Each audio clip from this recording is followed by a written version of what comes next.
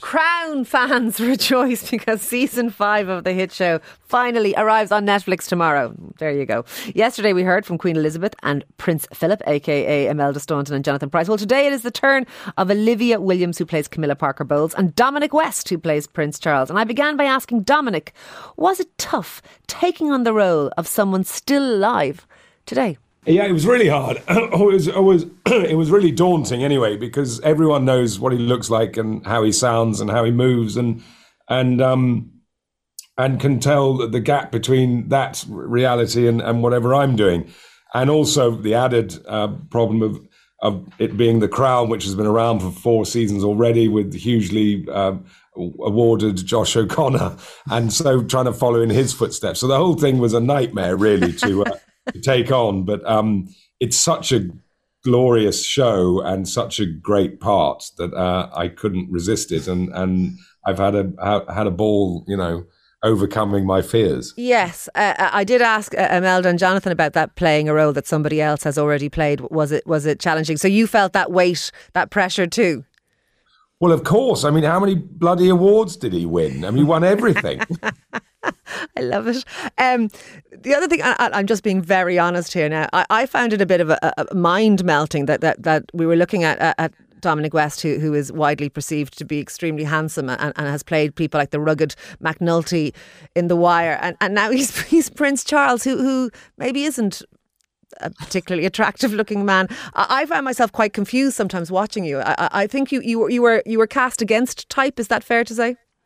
I think so, but I think Peter sort of does that. He's got Johnny Lee Miller playing John Major. Genius. Which is actually genius. But I think I think that's the thing Peter does.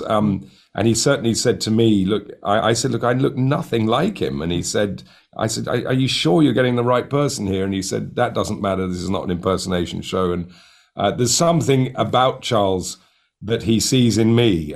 He never really said what it was. But I think it might be, I don't know what it is. Frightfully posh. Let's not overthink that, perhaps. Yeah. Let's not overthink it. I'm glad you mentioned John Lee Miller, because the John Major character is quite interesting, particularly in episode 1, the Queen Victoria Syndrome episode, where Charles is a little bit scheming, perhaps, and a bit Machiavellian even, attempting perhaps to get John Major on side and oust the Queen. Like, considering what we've just gone through, the death of Queen Elizabeth and the outpouring of love, there's going to be some controversy here, guys, isn't there, about this series? Well, that's an interesting point. How ambitious Charles was for the crown. I think Peter was what he was interested in was showing a man in his prime who hadn't fulfilled his destiny, and a man worrying that he's not going to get to the top job until he's an old man. But I don't know. I think what we've seen in recent events is that, well, I personally think that he's able to achieve far more as the Prince of Wales, and because as monarch, of course, he's not allowed to do anything, not allowed to go to the COP27 or, So I think it's interesting you picked up on that. But I think the way I understood it, the way I played it anyway, was this man is in a unique position where he's at the prime of his life and he's still having to obey his mother, basically. Yeah. I don't think there's any hint in this series that he was plotting to usurp his mother.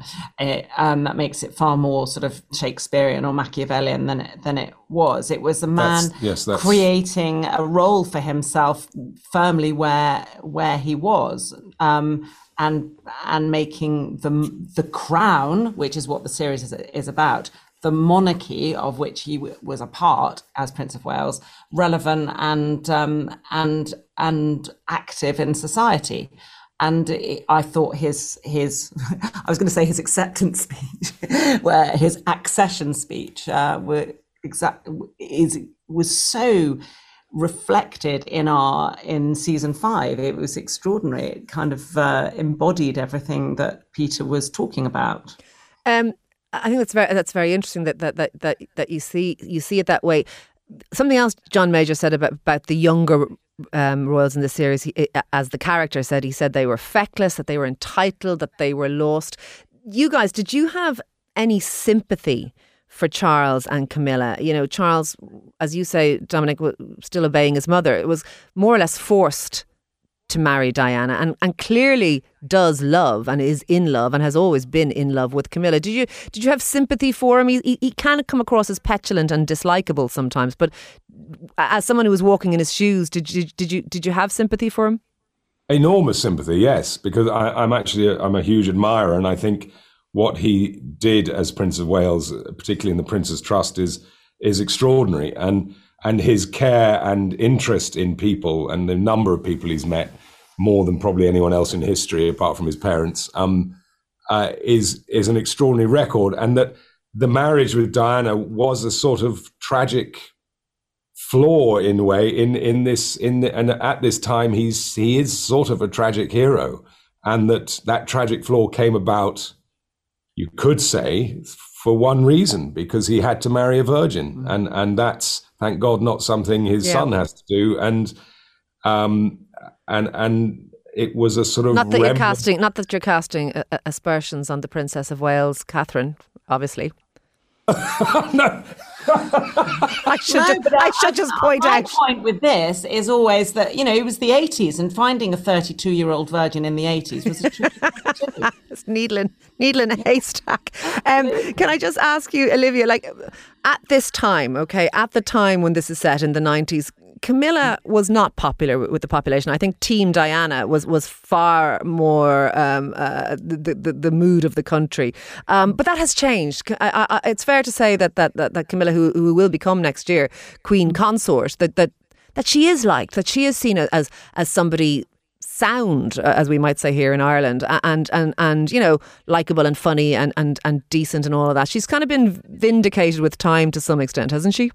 I love that word, and thank you for vindicated. What the show is talking about, and season 5 is talking about, is not the events themselves, but the events as they have bearing on the crown, all seen through the lens of how the press chose to depict a person. And trying to research this 10 years of Camilla's life, the only photos of her were taken by a man who was usually hiding in a bush on her property, trespassing, when she was trying to go between mucking out the horses and unloading the dishwasher. So, the only impression we were allowed to have was the one that the press, in their wisdom, chose to show us. But there was clearly a woman there who Charles adored, who has a fantastic sense of humour. And she never rose to the bait. Whatever people said of her, however misguided and cruel, she never went to the media to get her revenge. And for that, she has my eternal respect. And in fact, there's a wonderful YouTube video of her having had tea with Donald and Melania, turning back to the press and giving them a big old wink, which speaks volumes about her ability to forgive. And I think she is vindicated by that and that alone. Yes, and you do suspect that she has a bit of a wicked sense of humour. I'm pretty convinced at the marriage of Harry and Meghan that please look up the video. She was giggling away. Yeah. Time. I think if I've seen anything from watching this series, and I've seen the first 4 episodes so far, that the passing of time wipes away all sorts of sins, doesn't it? Like, back when you look at the royals in this setting, the Queen was getting it in the neck for various things. She came out with the Annus Horribilis speech, which was sort of unprecedented. Your characters, who were obviously real life people, they were getting it in the neck, and a particularly vitriolic, maybe tabloid press was going at the royal family a lot, and now that has mellowed. All the narrative around the royals has. Meghan Markle. Well, no, and I think you're absolutely right on that. But for the characters we're looking at, it certainly has. Mm. Yeah, I think benefit of hindsight is a wonderful thing, and I think so much at the time about the public reaction to the divorce of Charles and Diana was, how could you destroy our fairy tale? How could you have been selling us a lie, you know? And I think now we realise that it never existed. Well, that the fairy tale was elsewhere, or that that things worked out okay, not for Diana obviously, but for that Camilla wasn't the threat, wasn't this demon who's trying to destroy the fairy tale. I think another piece of indication that both Peter gives to Camilla and has been shown to be the case is I think she is actually a woman without ambition, and it wasn't a Machiavellian plot to break up a marriage or to become queen, and she has behaved with exemplary humility throughout. Yeah. Can I ask you both, did you enjoy it?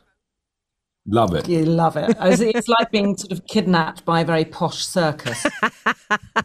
Look, thank you both very much for speaking to me. I'm absolutely delighted and I can't wait for the next episodes to drop. Thank you.